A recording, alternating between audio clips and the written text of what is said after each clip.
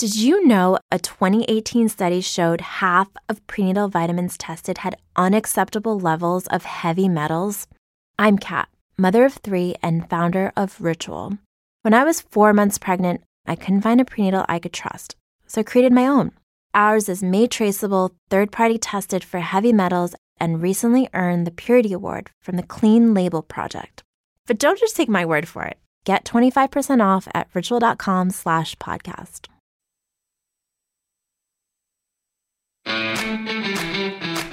Get your official Adam Sank Show merchandise at adamsank.com.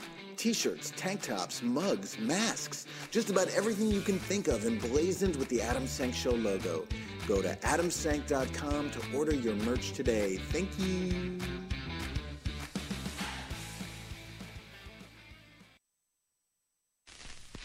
Warning. The program you're about to hear contains highly offensive and indecent material. This is the Adam Sank Show. If it's in my hand, I'm gonna suck it. Powered by DNR Studios. And now... The one, the only, Adam Sank! Greetings and salutations, motherfuckers. Welcome to the Adam Sank Show. We're not live, but this is a brand new episode. If you're listening, 11 a.m. Eastern, Saturday, July 17th, 2021 at dnrstudios.com. The only place to hear this podcast when it first airs. If you listen anywhere else, leave us your ratings and reviews on the audio platform you use. Email me at adam@adamsank.com. I only say that 100 times a day. Like the Facebook page, download my comedy albums, get your ass merch, t-shirts, tank tops, even a leash for your pet turtle. The link to that merch is adamsank.com.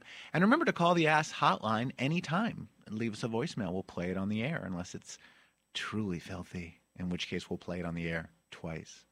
The number is 804-TALK-ASS.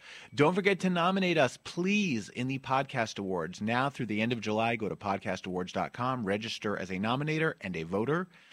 Quick, easy, they won't spam you. Nominate us in the LGBTQ category and the Adam Curry People's Choice Award category. I don't know why they name it after Adam Curry. He was one of the original MTV VJs, I think. I don't understand the connection there. But anyway, our guest today is someone I've been trying to get on the show for a while. His name is Brian Moylan. He is a New York Times best-selling author, our first one ever, I believe. And he's the author of The Housewives, the real story behind the Real Housewives. I am a Real Housewives fan. I watch 2 of the franchises. So I'm excited to be talking to him about this book, which is really far more interesting than you might imagine. But joining us is our guest co-host for the week. She was here last week. She's back again for an encore. Everyone's second favorite lesbian, Joanne Filan. That's so lovely. So lovely. Everyone on Facebook wanted to know who the favorite lesbian was, and of course Yes. it's Romaine Patterson. Yes, and I'm curious as to what I need to do to usurp her reign. You would have to take over DNR Studios. Okay, so You'd have to that's become the not gonna boss. happen. I'll stick with number 2. But you should go on Derek and Romaine. They would love to have you. That would be delightful. I would love to. Romaine would ask you many questions about your sex life, Okay, well then that's great. as is her wont. Also with us is everyone's favorite producer, the queen of fuckery, JB Bursey. Hello. JB, you seem to be in kind of a downer of a mood. Well, okay, so I got my second shot. I'm fully vaccinated now. And Yay. then the lady was like, "How was your first shot?" I was like, it was fine. For the first 2 days, I felt really nauseous. You remember I was nauseous? Yes. And she's like, well, this time of year I feel really sleepy. So I just feel really tired. You just got it today? No, I got it Friday. Oh. Oh, yes. Yeah. Do you feel feverish? No, just tired. Let me feel your head. Oh, my God. You actually do feel a little warm. I got a fever. I was sick for 24 hours after I got my second shot. Oh, no. I had the same thing. It was delayed, but it was a quick. All of it. I mean, I got it in the morning, and that night I started to feel crappy. Well, hopefully this hour will fly by and you can go home and rest, honey. Yeah, take a nap. Poor JB. We're going to start this show with a list because you know I love a list. A list or a lisp? We're going to, well, in my case, it's both. Okay. Because, you know. Shade. I don't have an actual lisp. I have a problem with my L's. I'm sure listeners have noticed. I have a really hard time. If a word begins with an L, Really? Yeah, it's hard for me. Like lisp. Oh, like Liz. I have to exaggerate it, otherwise it comes out W. And in fact, when I voice text my phone, if I say like call Laura, which is my sister's name, it'll come up on the phone call War. Wow. Yeah. When I try to say question mark, it comes up West Denmark. So I don't know what West speech Denmark impediment is that lovely is. this time of year. By the way, this podcast often charts in the Netherlands, Oh, wonderful. which is not Denmark, but No. close by. Question mark? There you go. So, so we're going to do a list about myths that people believe are true. Most people believe are true. And so I thought I'd ask each of you before we start, what is something that you hear people say all the time or that you know people believe that you know is bullshit? For instance, when people say that Trump really won the election and that there was massive election fraud, that is a myth, and it infuriates me. God. You know, there's probably so many of them. I just can't think of anything right now. Oh, shit. I can't either. Yeah, Oh, my right? God. Because that's something you would think Should've. about. Well, I'll tell you why I like this list, aside from it being a list. This is from BuzzFeed. 21 annoying myths you probably still believe but shouldn't. In almost all of these, I believed it. And I am not a gullible person. I consider myself to be Yes. well-read, well-rounded, good at giving head. I mean, all kinds of things. Yeah. But I thought most of these were true, and they are all myths. So here you go. And we're not going to do all 21, but I picked my favorite 9. Myth number 1 is that if you touch a baby bird, its mother will abandon it because of the smell of humans. Yeah, that's a myth. That is false. Ugh. Really? The mother bird will not even know that her baby has been handled by human. Most birds have a very poor sense of smell. There are exceptions don't like have vultures. noses. They've got beaks. Oh. They wouldn't even be able to smell the human touch on their offspring. Instead, birds recognize their offspring the same way humans do by their appearance and sound. Also, birds will not abandon their nests if humans touch the eggs. Remember when you were little and your mom said, "Don't touch Right. the bird's nest." Yes. That she won't come back. That's a lie. Some birds may build a new nest if the original one was disturbed or damaged by a predator, but just being touched by a human is not enough to drive a mother bird away. It's looks. So birds are all about looks. Very, Yes. very superficial. Yeah. Ugh. God. That's So what- if you find a baby bird, you can touch it all you want. Just don't give it a You makeover. can kiss it. You can don't go dyeing its hair, Yes, painting its nails. This is one that everyone thinks is true because of movies and TV. It's that you have to wait 24 hours before filing a missing persons report. That is a lie. Oh, my God. What about a missing bird report? That you do have to wait 24 hours. A former NYPD sergeant says this is a common myth that you have to wait 24 hours before you report someone missing, but that's not the case. The number one biggest problem in missing persons cases, he says, is family members who wait too long Oh, my God. to report a missing persons case. You lose valuable time during those 24 hours. The Why don't they put NYPD's signs up? The NYPD's website says there is no set amount of time that has to pass before you report a missing person. They say to use common sense and specific circumstances. You know what is interesting that has nothing to do with this and also has something to do with this? You don't have to be 50 to be an AARP member. Did you see that post too? Yes. People keep sending this to me. And I'm like, first of all, I am 50, so fuck you. Well, but that's... But yes, that is true. You can join the AARP at any age, and apparently the dues are very low, and you get tons of Yes. financial benefits. Yeah, I'm totally joining it. I should join. Myth number 3, I've believed my whole life, and that is that the Great Wall of China is the only man-made structure visible from space. In fact, it's not visible from space most of the time, and there are other things that are visible from space. So this one is really about what we consider space. As soon as you leave the Earth's atmosphere, you're technically in space, but you're still fairly low to the ground. So yes, you could see the Great Wall. You could see a lot of things, major buildings, bridges, trees, oceans, things like that. But when you get as far as the moon, you cannot see the Great Wall. You cannot see any man-made structures. According to a former astronaut, the only thing you can see from the moon is a beautiful sphere, mostly white, some blue, and patches of yellow. Every once in a while, some green vegetation. No man-made object is visible at that scale. It's amazing that people thought that.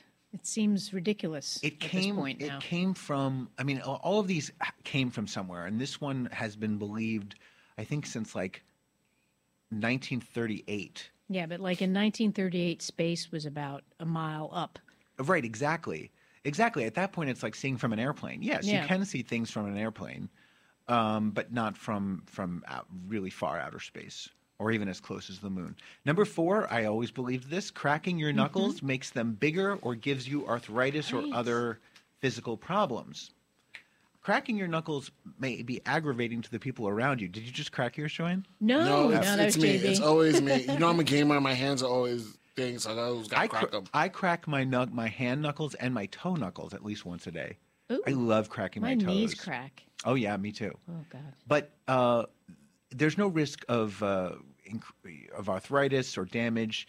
Several studies have compared hand arthritis among habitual knuckle crackers and people who don't crack their knuckles and found no difference. The pop of a cracked knuckle is caused by bubbles bursting in the synovial fluid. That's the fluid that helps lubricate joints. Nice.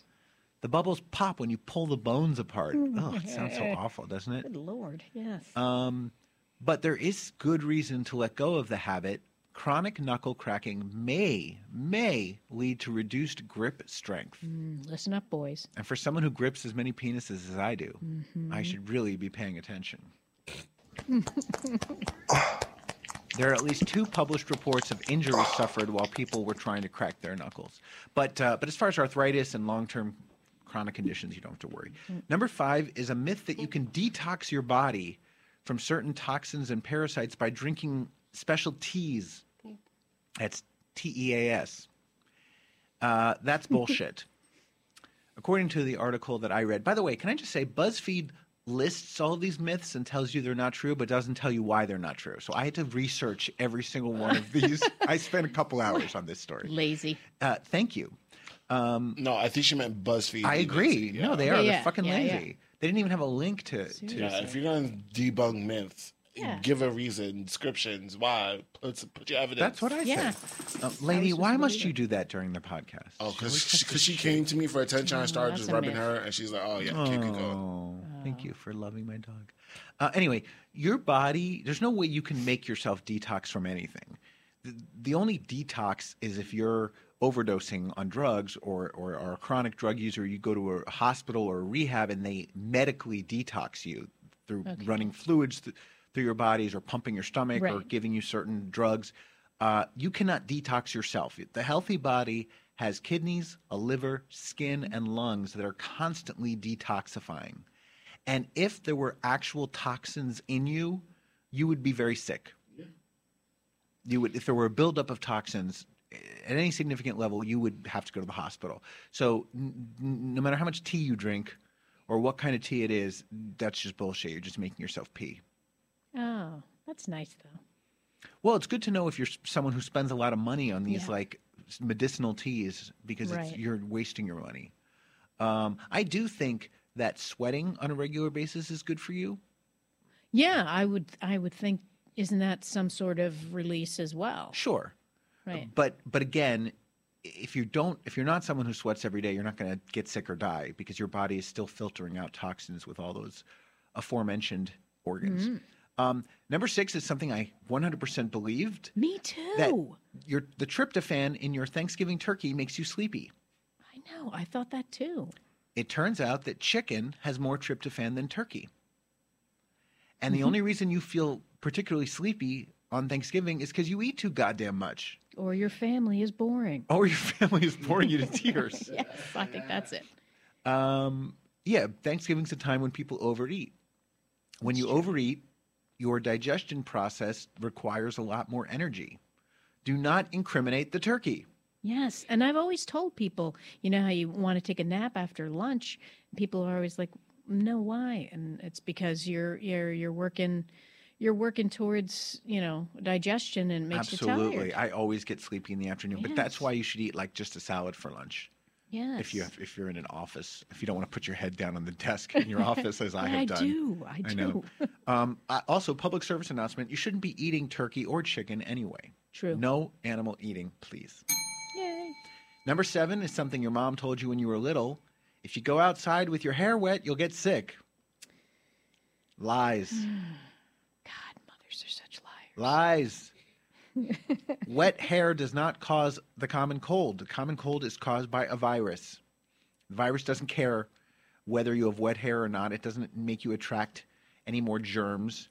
It is more likely to get sick by going outside, period, because that's where germs are. Right. But in reality, the cold is transmitted through bodily fluids, such as when people who are sick sneeze, cough, or blow their nose. We clearly know that after this past So year. if your hair is wet with semen, then you could get a cold.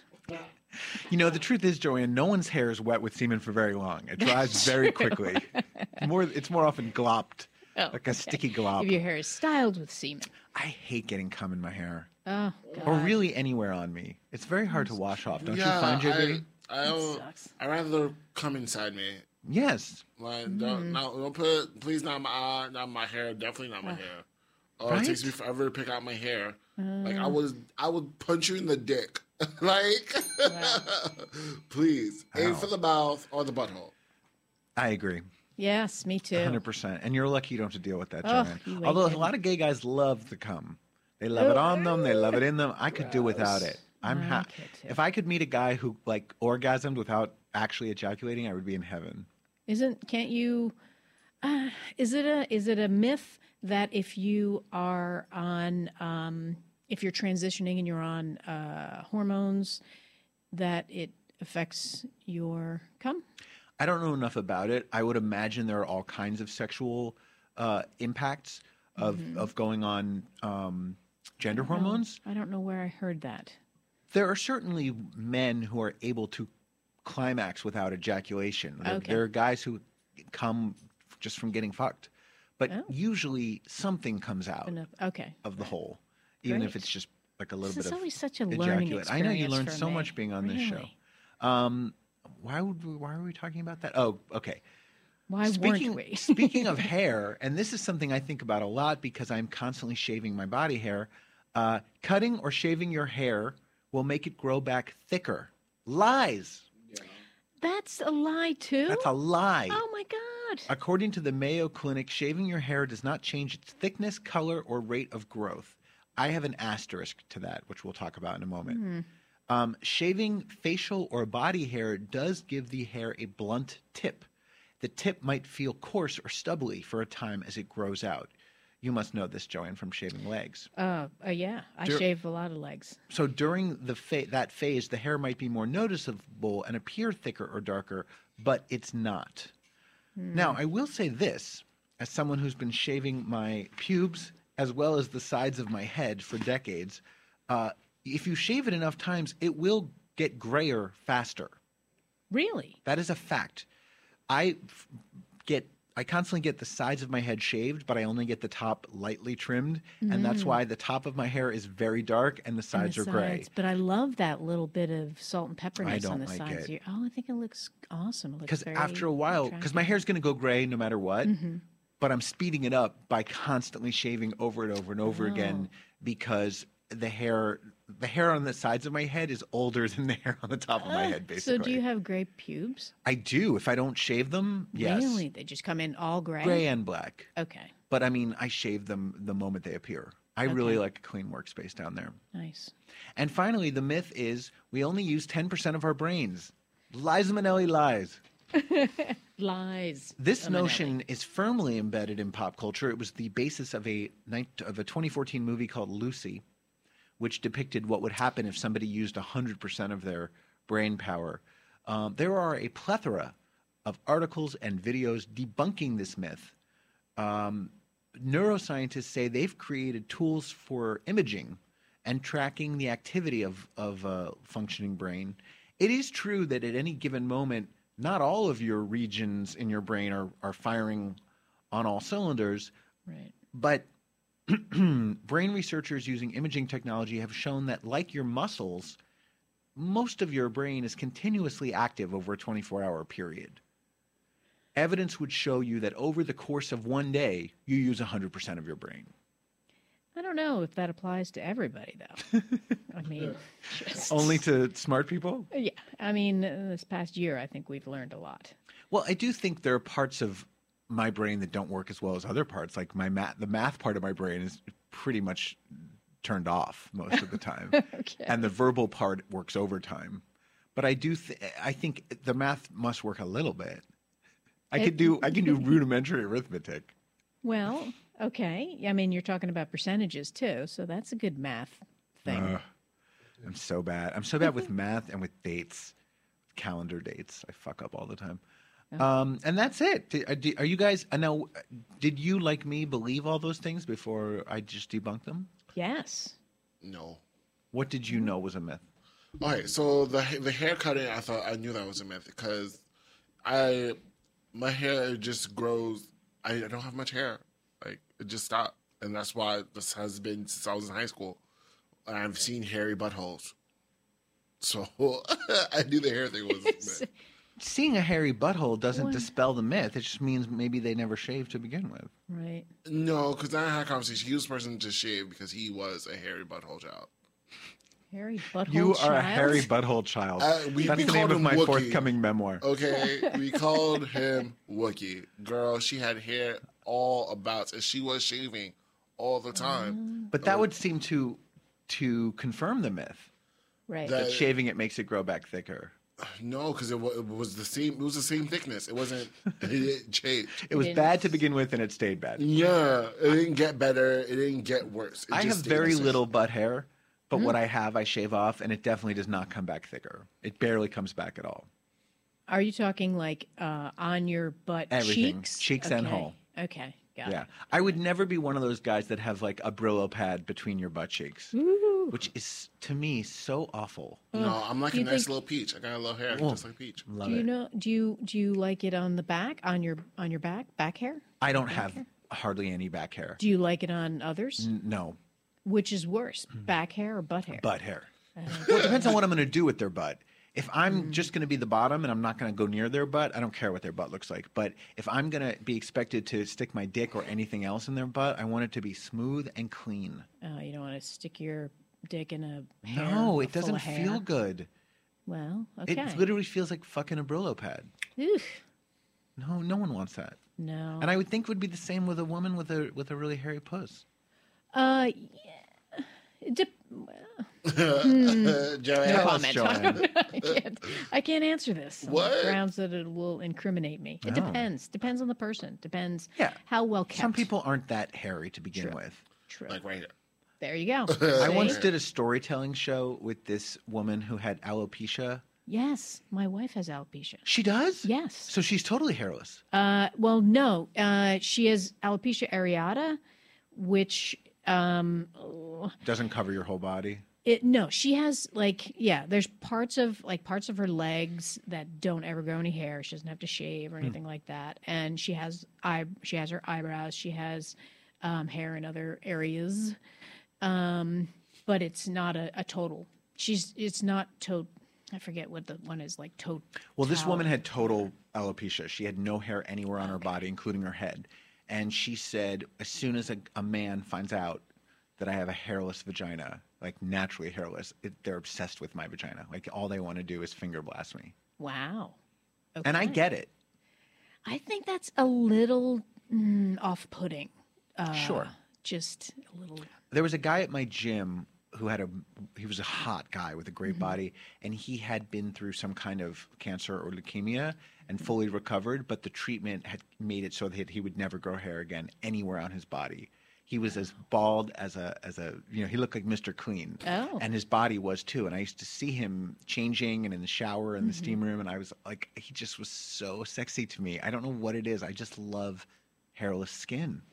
My wife is not all gorgeous, gay guys do. and she doesn't have. She has little areas on her head that will grow some hair, but she just shaves it, and she's gorgeous. Cute. And you have short hair too. Yes, But I do. but plenty of it. Yes. Okay, moving on. We have to learn a new category of sexual orientation, everyone. Can you take a guess what a demisexual is? Someone who D-E-M-I. fucks gods.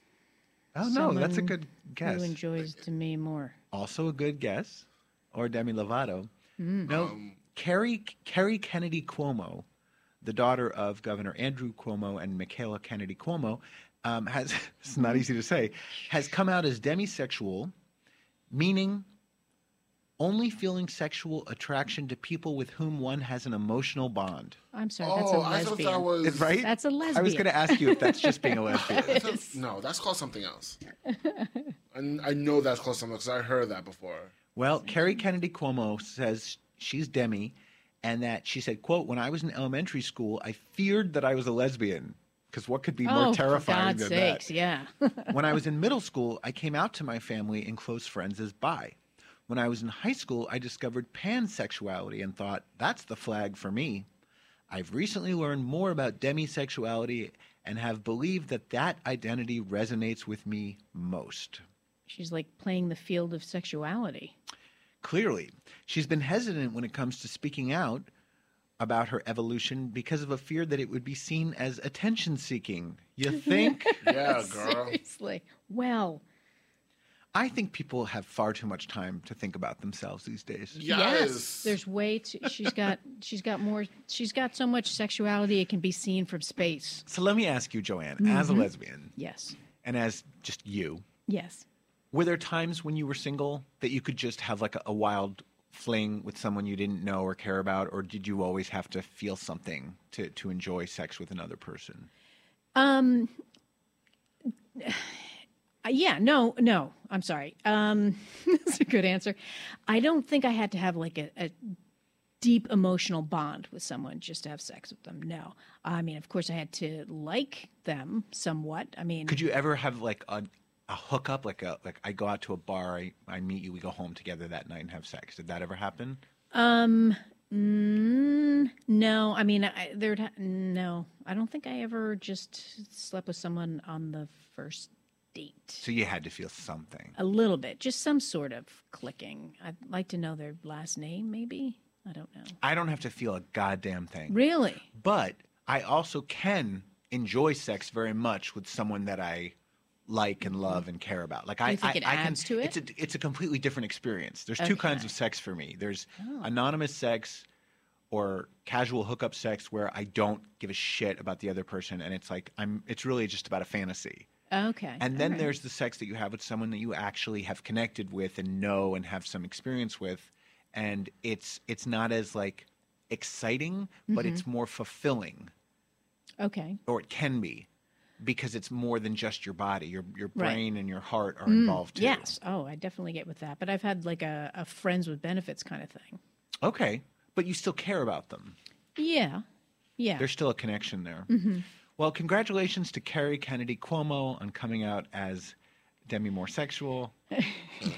And we have to add this letter to the LGBTQIA plus spectrum, There's I guess. a lot. That's not, I'm sorry, but that is not a thing. No, I don't. Yeah. Carrie, I'm ruling that your sexuality is not valid. I mean, it is. That's an important characteristic to know about yourself, but I don't think that says it's anything called about your sexual demisexual. orientation. Well, why don't you Google it, Jake?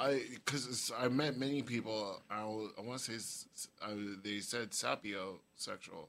Sapio? Yes. Sapio. Sapio. Like Homo sapien. Yeah, like Right. you need a connection with the person before doing anything with them, and that I get. Yeah, demi doesn't seem like the right route, because doesn't that mean seems halfway? Yeah. I'm a halfway sexual. I only like it halfway in. Words have meaning, people. In any case, moving on, we haven't talked about Todrick Hall in a long time. Remember when Todrick was exposed by his former assistant and others as like a colorist and someone who didn't pay his dancers and just a generally awful Yes. person? He totally recovered from that. Really? Totally People did. like him now? Oh, yeah. He just went on living his life. He didn't really lose any fans. He still Nothing really happened. works. Well, karma may have just caught up with him because his L.A. home was robbed. She did move to a nice home. Oh. His home was broken into and robbed while the singer and dancer was away in London. TMZ broke the news July 4th. It said law enforcement officers reported a back window had been smashed and at least 50,000 pounds. I don't know why it's in pounds. Yeah. What is it's that? in Like LA. $100,000 in handbags. Math. $100,000 in handbags I mean, well, you're asking for you it. deserve if you've it. got $100,000 Yeah. worth of handbags. And other personal items had been taken. The LAPD is continuing to investigate. Hall confirmed the Instagram story and said, "I am okay and unharmed. I'm devastated that someone would do this to me, and even more disturbed to see some people celebrating and laughing about it online." Shade. "This happened less than an hour after my cat sitter left my house, and I'm just happy that my cats have all been found and are safe." Oh. How many cats does he have? Wait. So is he saying the cat sitter did it? No, he's saying the cat sitter could have been harmed. Oh, I see. He goes, "Be careful who you let into your close circle. They really will put your life and their life on the line just to steal a Louis Vuitton or Gucci handbag." Fuck you. Good Lord. He's gross. Ugh. Meanwhile, this is the story I've been waiting to do for quite some time, JB, just so I can hear you say your catchphrase. A white British person has come out as transracial. Her name is Ali London, and she identifies as Korean, even though she is not, and has gotten eye surgery to, quote, look more Korean. What the fuck? What is this, JB? This is fuckery, yo. This is, oh my God. There was a white woman who pretended to be black. Well, Yes. it's funny you should say that. Her name's Rachel Dolezal, and she has come out in support. Of course, because Of she's Ali like London. somebody else can be I'm done. a loony bin. I don't want to be here on this earth anymore. Also, London goes by they, them pronouns. What? So she's not just transracial. She's also non-binary. She's demi-racial? She's demi-racial. She's got 427,000 TikTok followers. She appeared on some TV show in England called Hooked on the Look, and also on Botched, the E! show. They talked about how expensive and painful it was to undergo multiple plastic surgeries to look like their favorite BTS star, Park Jimin. So Dolezal was asked about this, and Dolezal said, "I do think the broader issue here is compassion and kindness, and that personal identity is not the big fish to fry when it comes to somebody's personal choices or how they feel. Cultural appropriation is very different from just being authentically yourself." You know, the problem with Ali London and with Rachel Dolezal, and there was a black woman in the documentary about Rachel Dolezal, which I recommend highly. I don't remember the name of it, but it's a really good documentary about her, I think, on Netflix. Okay. And she's speaking to a black audience, and the black woman in the audience says, "Here's my problem with you. You say you're black, you say it's in your heart, and you feel it, and that's how you identify, but you have not been through the struggle. Right. You have not earned the right to be black because you didn't have to live it every day of your life the way the rest of us did." And that's what these people don't get. It is not about the way you look. Yes. Or how you feel. There are black people who have lighter skin than me. Right. They still right. don't have the same experience as me, and I don't have their experience, and I can't know their experience. Like the albino black people. They go through, they're still black people, and they go through much different struggles. It's that Exactly. My wife is half Chilean, and whether it's because she doesn't have hair or not, she never, no one ever thinks she's Latin. No one ever thinks she's Latin, but Right. she's had that experience. Right. She's lived She that still life. grew up Yep. in a family. In a very loud family. Yes. Also, I just find it really distasteful and offensive to get surgery to make yourself look Asian. Yeah. There's something so gross about that to me. Yeah, it does. You know, try to be open-minded, but I just feels very, very wrong. It feels like a parody. Yeah. Like doing Yeah. blackface. Yes, exactly. So fuck you, Ali London. How is it And, not considered cultural appropriation? We don't accept. Right? I'm trying to figure out if we should do either of these stories or if we should just go to our guest. Our guest ready? He's online, but if you want, we can do this. I did cut the thingy. I'd rather. Which, Miss Piggy? Yes. Okay, Miss Piggy. We'll do this yes. quickly. Miss Piggy was either a guest judge or just made an appearance on RuPaul's Drag Race All Stars, and here's what she had to say. Before the competition begins officially, it's time to reveal one more queen. One more queen.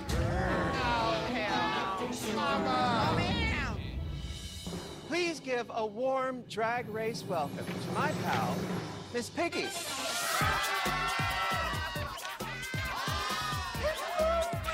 Kissy, so thrilled to see you! Miss Piggy! Ah! And here I am, dressed as Kermit the Hog. The moment you called, I dropped everything and... Wait a second. I thought you and Ma were having an intimate tay-a-tay. Who are all these fabulous queens behind you? Miss Piggy, darling, these are my all-stars. We're shooting our show. So nice to meet you! But enough of them, Rue. Let's talk about us. Enough. Well, maybe you can help That me was much longer than I wanted. But that, yes, Miss Piggy was on Drag Race All-Stars, which I am not watching because I refuse to subscribe to yet another streaming channel. Seriously. Okay, our guest today is a journalist, blogger, and now a New York Times best-selling author, our first ever to grace the Ass. His best-selling new book chronicles the history and behind-the-scenes hijinks of Bravo's mega-popular Real Housewives franchise. It's called The Housewives, the real story behind the Real Housewives. And joining us now all the way from London, England, please give a warm-ass welcome to Brian Moylan. Hi, guys. How are you? Welcome, Brian. Hi. Our listeners will be confused that you're in London and don't have a British accent. It's true. I am an American. I just live here. And I also have a Paramount Plus login. So if you want it, I will happily give it to you, and you can watch RuPaul's Drag Race for free. Yes, please. Send it to me. Thank you, Brian. Hey, congratulations on the success of the book. Did you have any idea it would be this hugely popular? I had an idea. I think that I know how many Housewives fans are out there, and the book really is like targeted towards the fans. And, you know, I've met enough over the years that I know that there are a lot of closet fans out there who would be dying for something like this. And the Housewives fans really are underserved. I mean, they'll go see Countess Luann's cabaret show and pay hundreds of dollars, and I mean, she can't even sing. So I figured they'd buy the book. The book is not a joke. It's a serious kind of scholarly study of how these shows came to be and how they're produced and what goes on behind the scenes. What made you want to write this to begin with?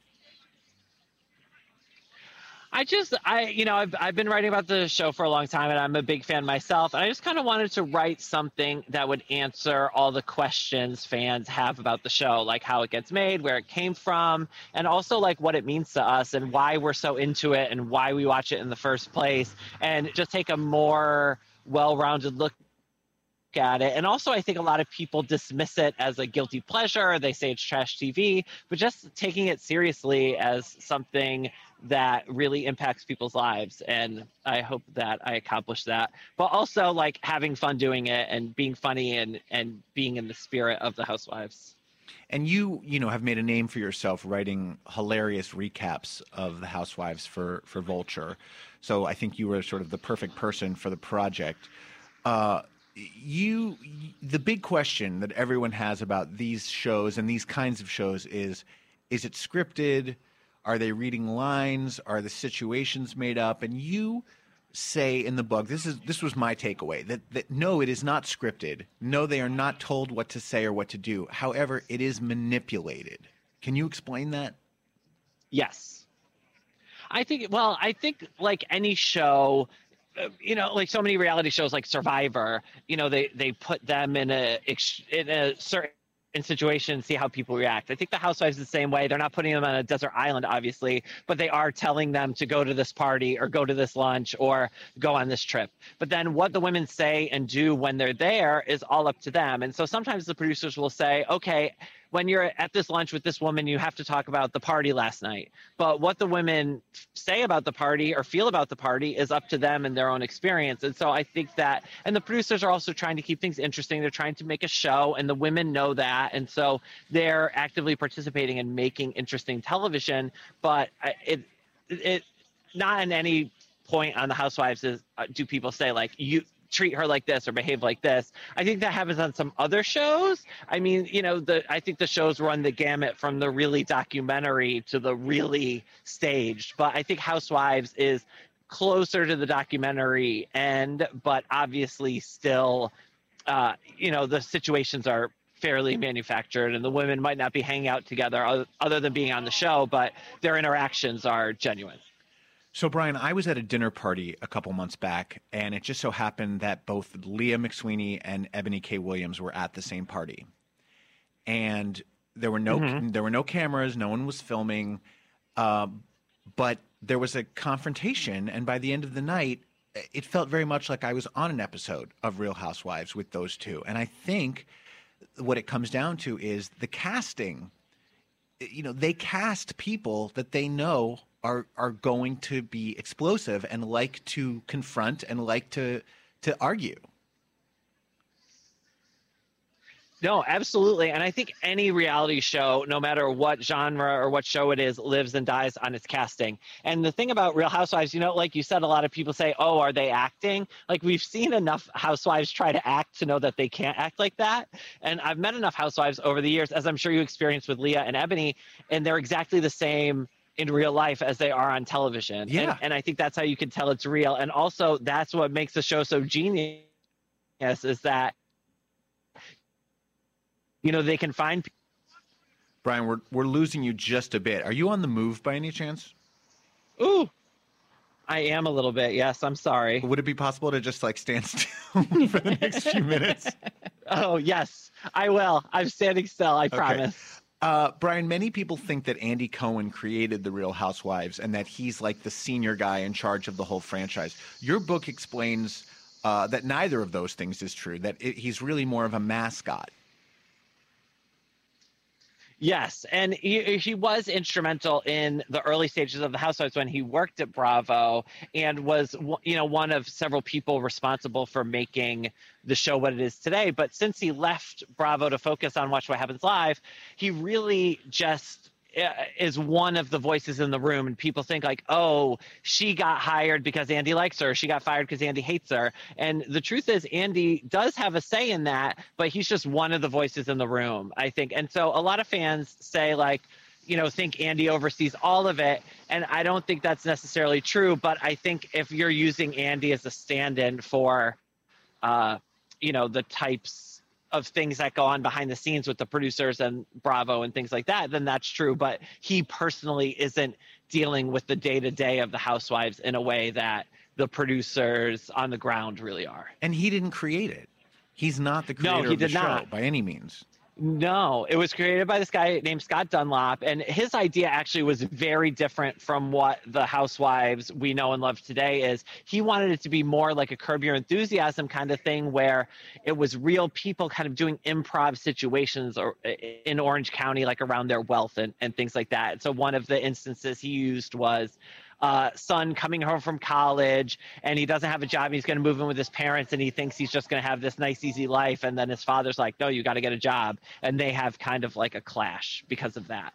And you can see a little bit of that in the first season of Real Housewives of Orange County if you go back and watch it, which I would not recommend because it's very different from, the Housewives we know today. But yeah, and then Bravo kind of took that idea and massaged it and turned it into the Housewives as we know it. And Andy Cohen was part of that team who was doing that, but there were a lot of other people. And even the name, they were initially calling it The Real Housewives, and at the last minute, Lauren Zalaznick, who was in charge of Bravo at the time, decided to call it Real Housewives of Orange County so that they could franchise it. And it was a move Andy was actually against because he thought the title was too clunky, but obviously it growing to other cities is part of the reason why the show has been so successful. Yeah.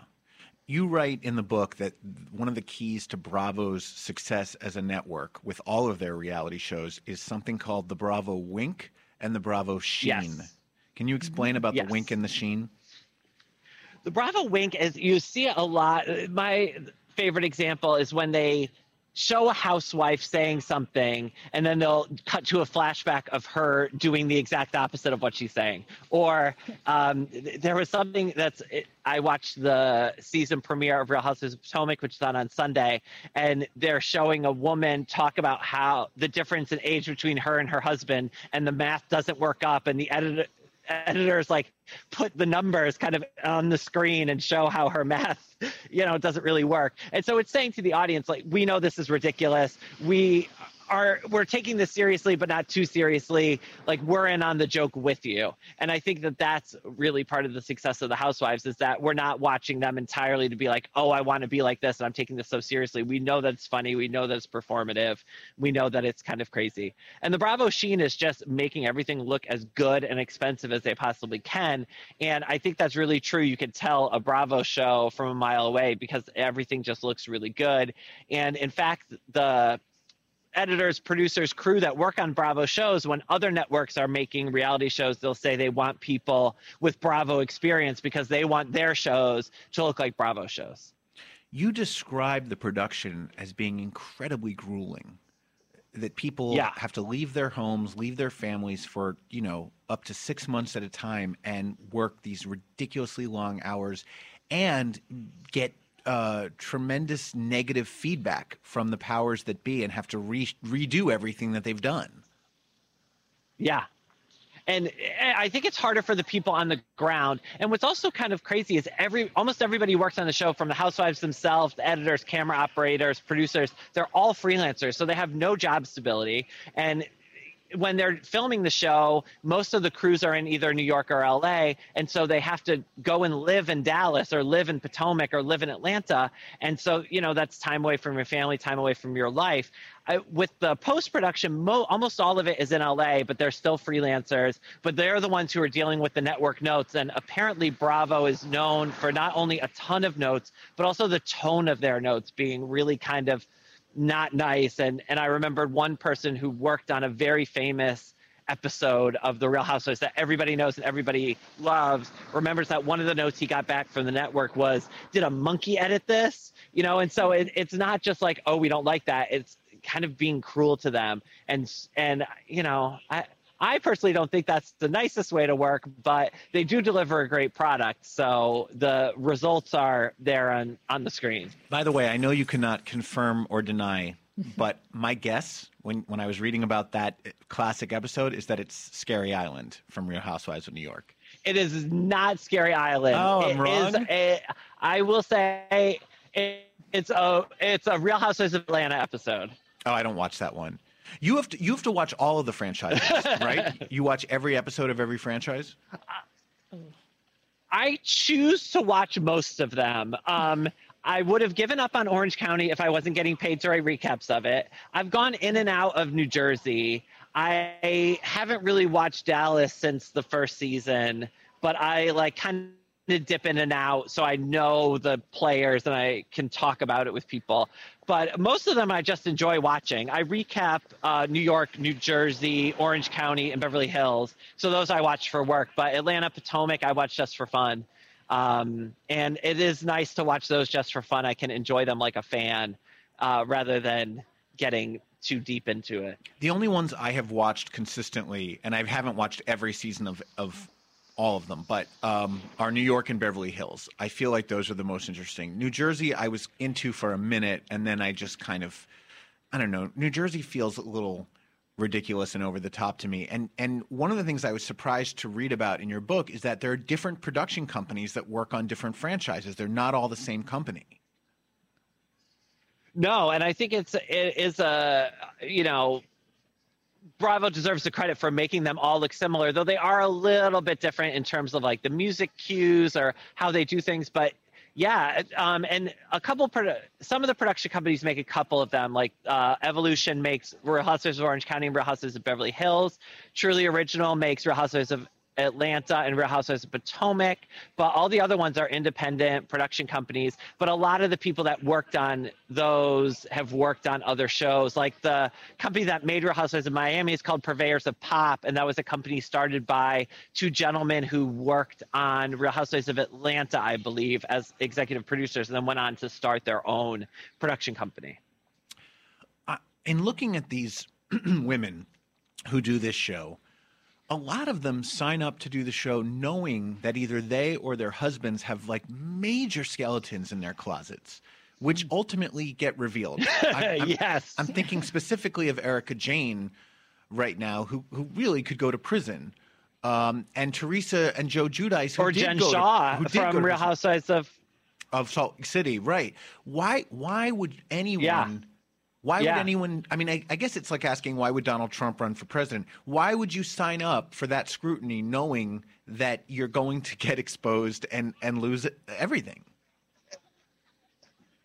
I wish I knew the answer to that. And, you know, I talked to some people that work at the production company and in casting, and they tell the women, if you have skeletons in your closet, if you have anything you're trying to hide, if there are any problems in your relationship, it's all going to come out on the show. So they're warned about it before they even do it. But I think that in the case of Jen Shaw, maybe she thought she got away with it for so long she didn't think she'd get caught. I mean, maybe the same with Joe Giudice. It's kind of like hubris. I think with Tom Girardi, maybe the same thing, or he thought, well, it's just Erica that's going to be on the show, so they're not going to focus on me. So, you know, maybe I won't be that involved. But yeah, and I just think of even Kristen Takeman, who was on a couple seasons of Real Housewives of New York. She was on 2 seasons of the show, and then right after her second season, she either got fired or left. And right after that, her husband was exposed in that Ashley Madison leak. Oh, right. Do you remember that? Where scandal. It was like people who were on that website for looking for affairs. Mm-hmm. And so she's not even on the show anymore, and still the press is going through her dirty laundry and publicizing this about her relationship. Right. So that's the thing. I mean, once you're and in, I think you're that, in for life, whether you continue or not. I mean, if there's gossip about Kelly Ben Simone, Page Six is going to cover it, even though she hasn't been on the show in, 10 years?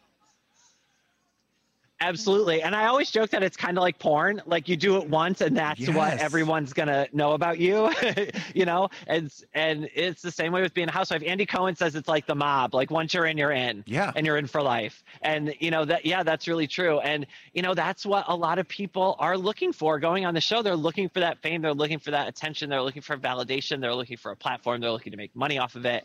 And, you know, that's what they get. And I think a lot of times it's really a raw deal because, you know, the Bethany Frankel is the exception of it, where she's making $1 million off her liquor brand, or $100 million off her liquor brand. Most people aren't cashing in like that. And, you know, Bravo and the production companies that make these shows are getting all the upside, and the women are exposing themselves to ridicule and scrutiny, and in some cases are only getting their paycheck.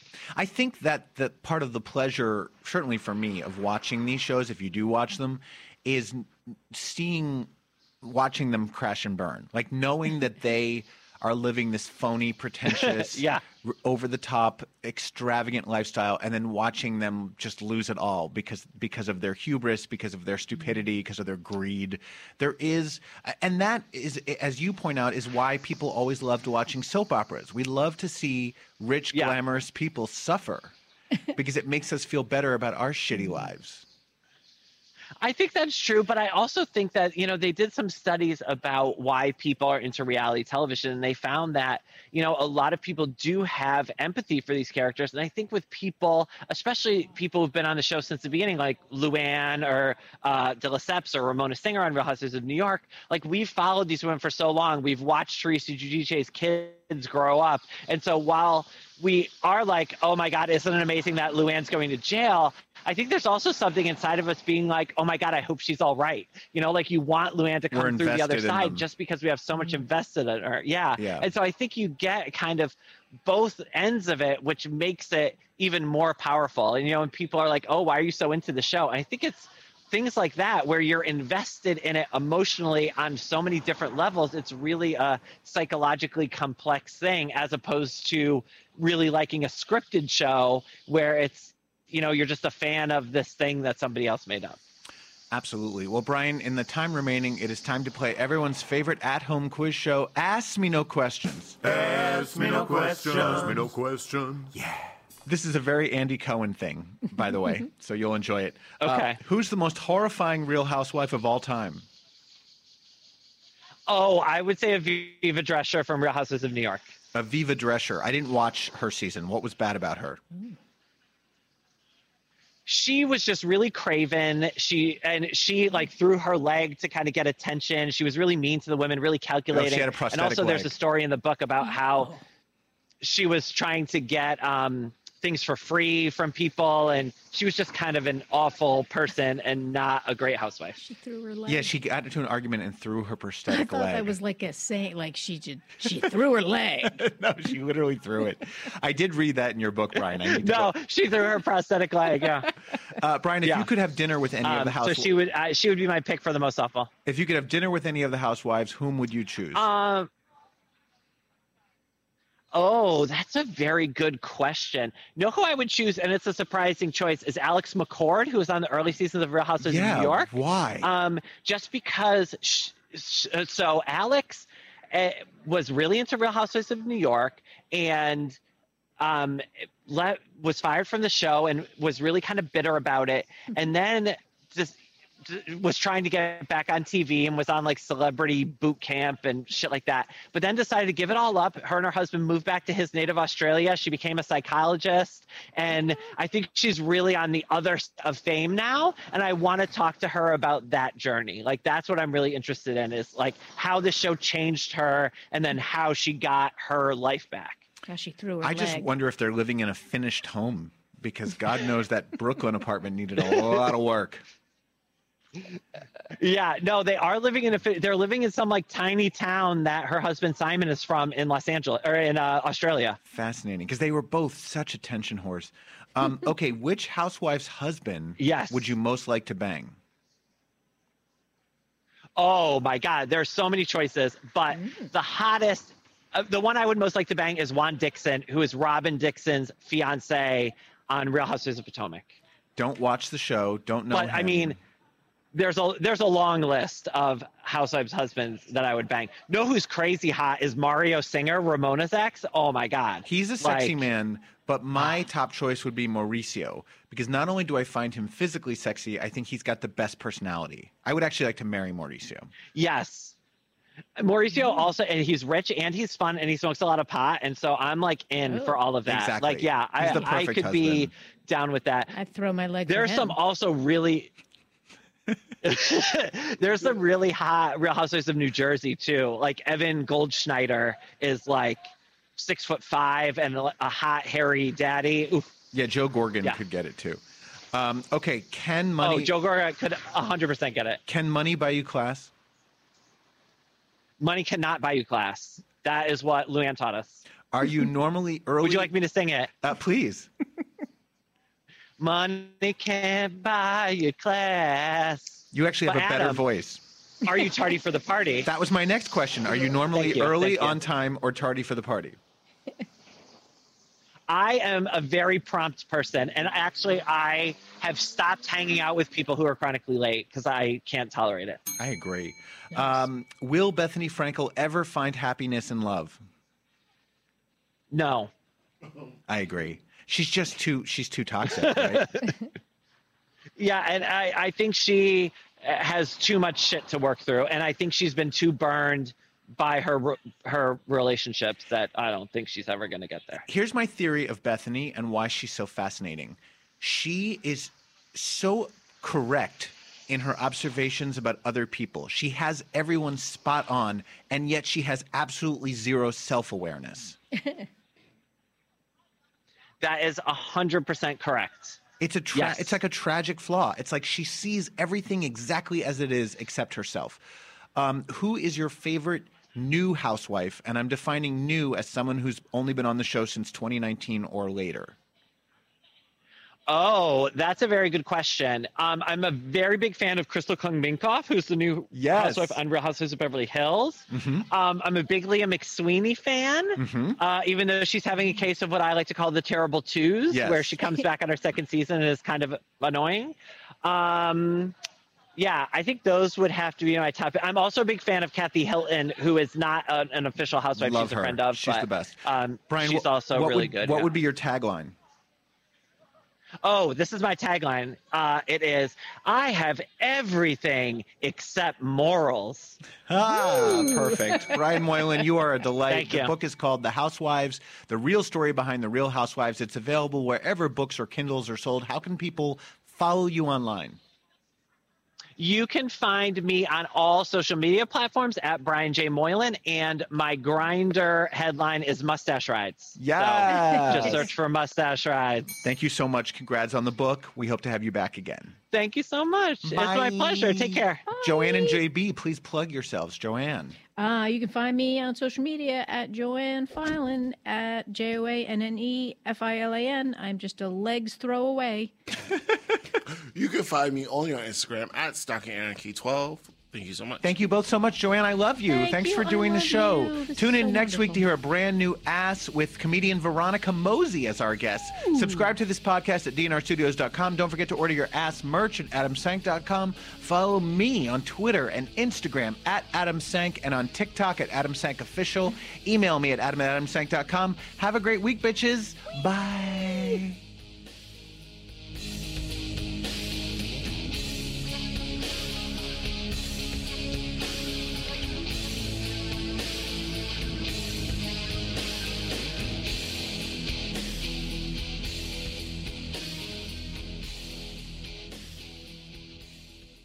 Did you know a 2018 study showed half of prenatal vitamins tested had unacceptable levels of heavy metals?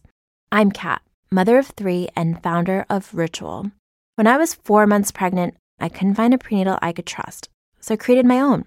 Ours is made traceable, third-party tested for heavy metals, and recently earned the Purity Award from the Clean Label Project.